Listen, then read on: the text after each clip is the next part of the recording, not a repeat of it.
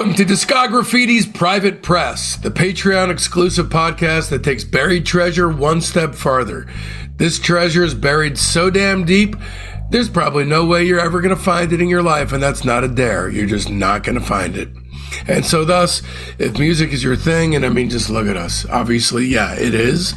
Then you're not going to experience any more value for your listening dollar than with this series. One thing that we can all agree on in here, our favorite dessert's definitely mint, but we'll settle for near mint in a pinch.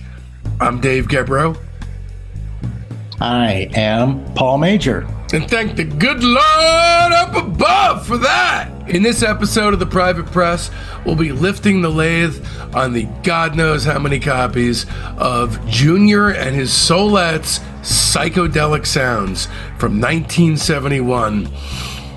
Okay, so we got a really interesting story here. You know, from a quantum physics standpoint of roads not taken, of, the universe sifting out its successes from its failures, it's interesting to look at this family of young black children that did not make it, where you got someone like, the Jackson 5, where, millions and millions of copies, they couldn't even stock the shelves quickly enough. It's kind of like how, failure can protect you from the devastation that success can bring.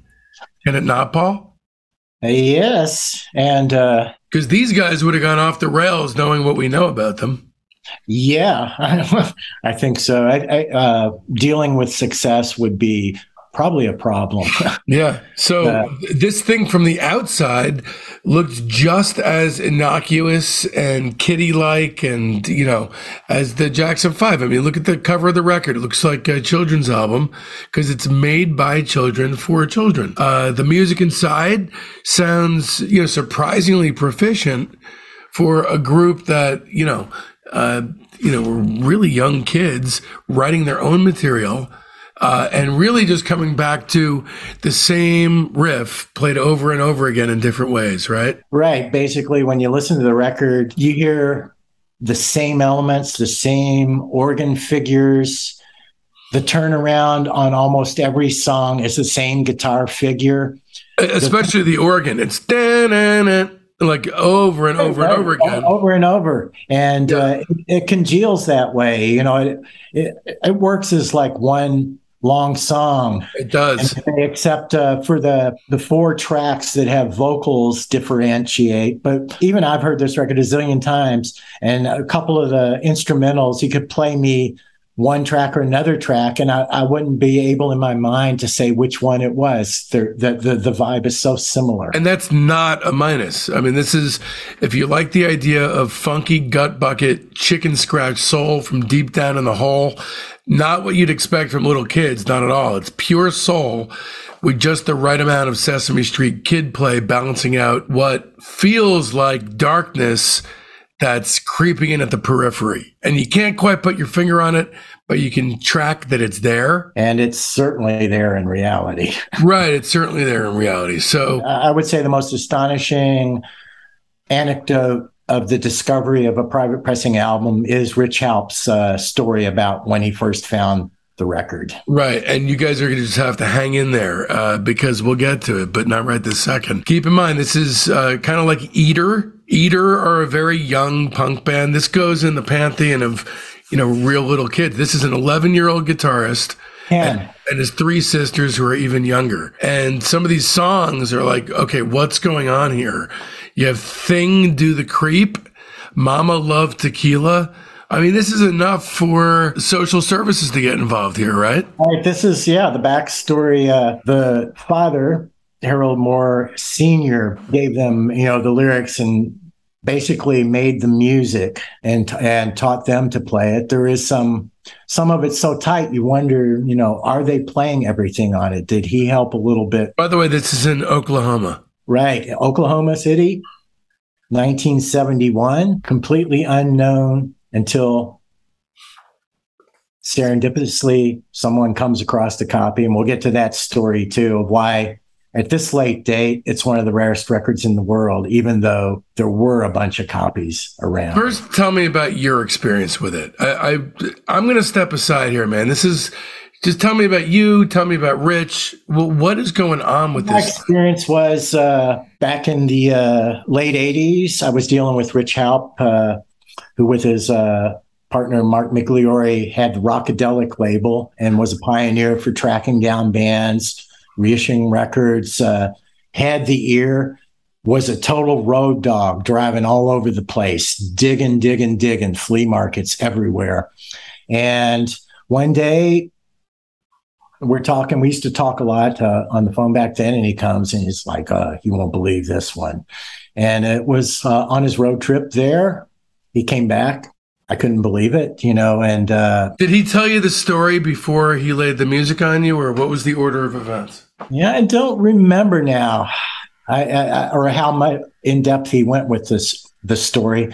And I was trying to, rack my brain a little bit too, because when he first found it, of course, the copy was melted. So we found out the story about the butcher shop and how all the copies, save a few, were melted. And the reason for that is because they had that shrink wrap machine that uses the heat. Right, the heat for a butcher shop. Yeah, so they wanted to get the records into the stores locally, and the store said, these records have to be shrink wrap. Otherwise, we can't sell them. So then they took it to their uncle's butcher shop and sealed them and melted them. Every single one, every single record. Almost every single one. That's one of the things, a little foggy in my memory, because, and I must have gotten both copies from Rich. I had my own personal unmelted copy, and I had a spare copy, which I traded to Jello Biafra way back, and probably our biggest trade ever. And those must have come through Rich, but I can't remember. So there were a few that escaped the melt syndrome. The backstory here with this family is Harold Sr. had 4 kids, Junior and the 3 sisters, who had been abandoned by their alcoholic mother.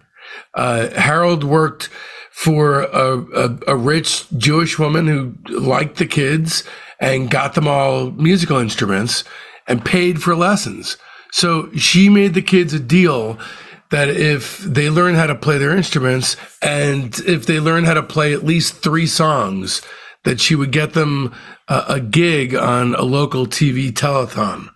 So the kids, dove in head first, learned everything real quick, and within a year, they were appearing on local TV. The response was great, and this woman paid for them to record an LP, but suggested that they write original songs. So This is where Harold comes in. He apparently wrote all the songs that appear on the LP. And here's where things get fucking batshit crazy, with a lot of them being attacks on the soused and supposedly abusive ex Mrs. Moore.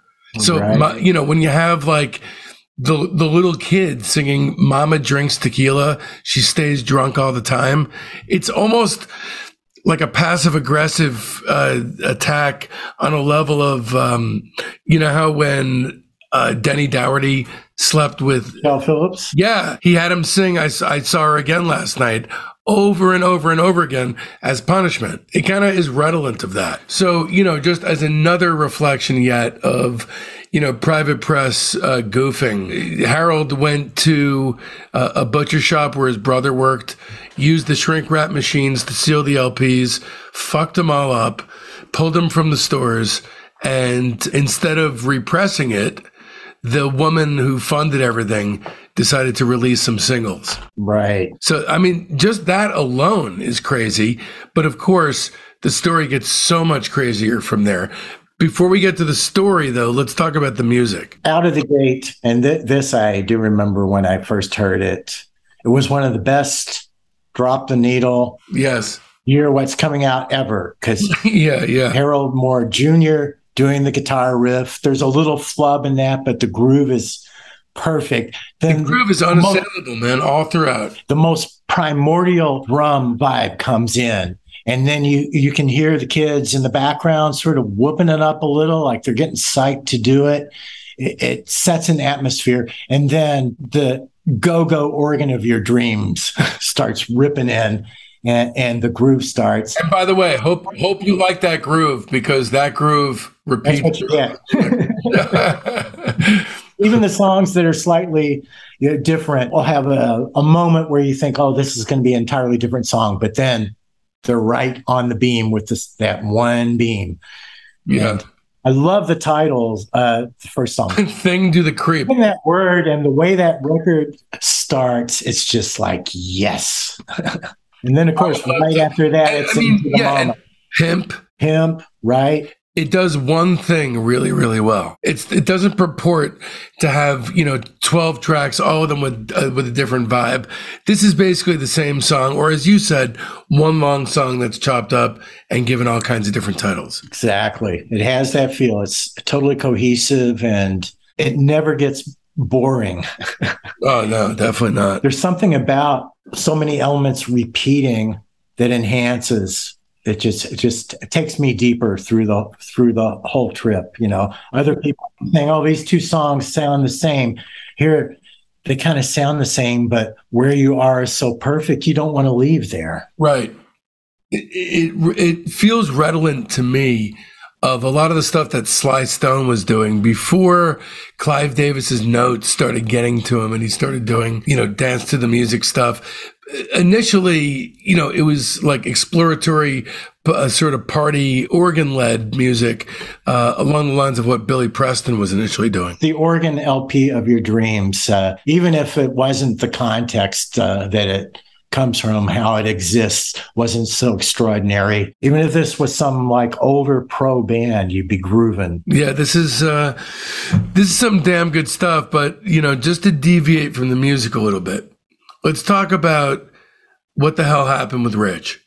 Yeah, this is the record collector adventure trip into the twilight zone of your dreams. As Rich and Mark went to a place called the Memory Market after a long day digging in Oklahoma City for records. When is this? Back of the place. This would be in the late 80s, because I think Rich was saying late 80s, early 90s, but I remember getting the record from him when I was still living in New Hampshire, which puts it at the very end of the 80s. And they spent the day looking, having a good time. They come across a place called the Music, what was it called? Memory Market, which is one of those little flea market places that has various people sharing the space, selling books or old clothes or whatever. And in the back of the place, two elderly ladies have tens of thousands of records. And when Rich and Mark went in there, pretty soon they came across a couple of things like a Marble Frog album, a Darius album, and had that great moment, which I've experienced, is there's a shitload of records here and nobody's been through them looking for what I'm looking for. And just as the place is getting ready to close, they stumble across Junior and his Soul Outs. They whip out their little Big Bird portable record player to sample it, but pull the record out and it's melted. They could only play a little bit at the end of the record to get an idea. And right away, Rich goes, monster. We got to find this guy. So they go get a phone book. They call Harold Moore Sr. up. They find him right away. And he said, yeah, come on over. I got some of those records here. And they're like, oh my God, yeah, as excited as you can be, to see something like that and realize he's got copies, so they'll actually be able to hear it too. Presuming he has, the copies that aren't melted, which they didn't know yet. So they go to his house, and this is where it gets incredible.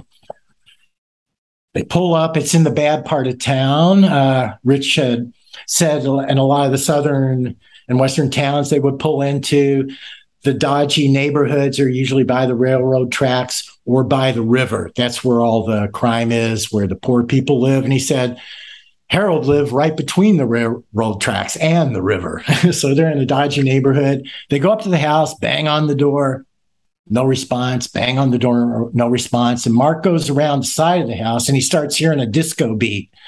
And at the back of the house, he bangs on the door there, and there's Harold Moore Sr. He's in this room.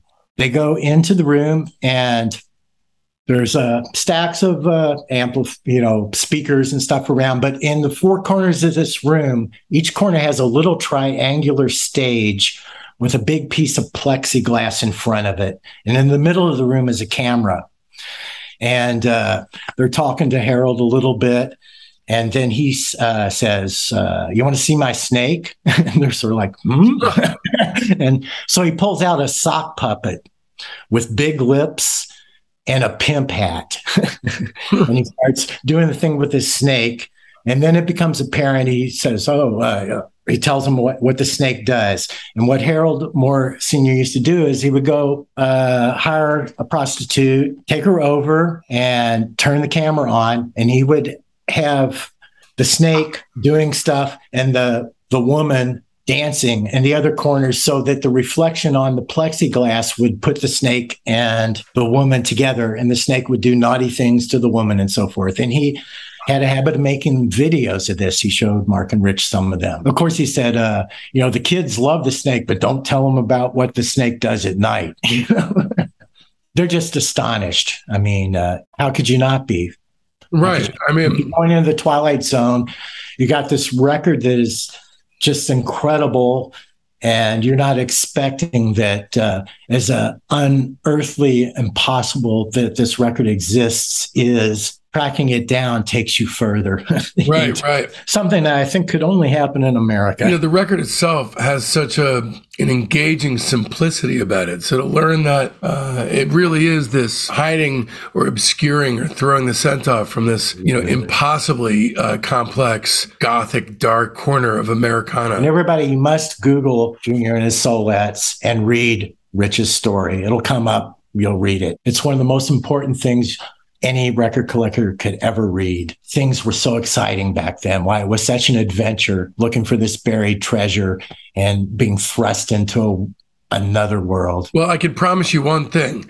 When this does finally transition into a television show, it will unquestionably be one of the first episodes that we tackle is Junior and his Soulettes. You have my word on that. I mean, people have suggested a few other, things. Something I haven't heard called the J Gems. Somebody said, check them out. And I'm presuming maybe they're a kid record or something. I don't know. But otherwise, it's one of those things. It's so singular, everything about it, that it's goes beyond criticism. The rhythms get a little shaky once in a while, and that even though at the same time they sound like they've been playing together for 3 times how long they've been on this earth. The groove is so good and strong. It's a great dance number. When I DJ a track, it seamlessly goes in and nobody has any idea they're listening to a band where the oldest member of the band is 10. Right. As far as just a record, if you don't add in or fold in the story behind it or anything like that, I give it 3 3/4 stars. Me, it's a 5-star for, bringing back the NA or whatever. To me, I have to be totally subjective on this. It's so singular. And, it's just, once again, this life affirming thing for me in music, that you can be taken to corners of sound so extraordinary as this record does. And, still every time I think of it, I think, wow. Yep. It actually exists. Exactly. The melted copies thing, just every aspect of it is incredible. It just adds to the legend, to the core of the real people thing for me. As real as it gets. Well, we want to thank you so much for lifting the lathe with us on the God knows how many copies of Junior and his Soulettes' psychedelic sounds. Paul, I love everything you represent, but the reality of you is even better. Yeah. From the inside out, the reality is pretty good. Music or no music, good people are good people. You are a soldier of sound, sir, an upstanding one with eternal adherence to the ranks, no matter what. Certainly appreciate that. And I appreciate my good fortune in life to have been where I was with music, and now, decades later, realized that some ball that I had a lot to do with getting rolling has brought all these people into the world. Well, now we band together and fight this fight all over again. Thank you so much for joining us here on Discographity's The Private Press, and we will be lifting the lathe yet again with your assistance next week as we bring you one of the endless marches into the dark night of the soul of personal expression in the private press world. Paul, see you then. All righty. I love you. You too.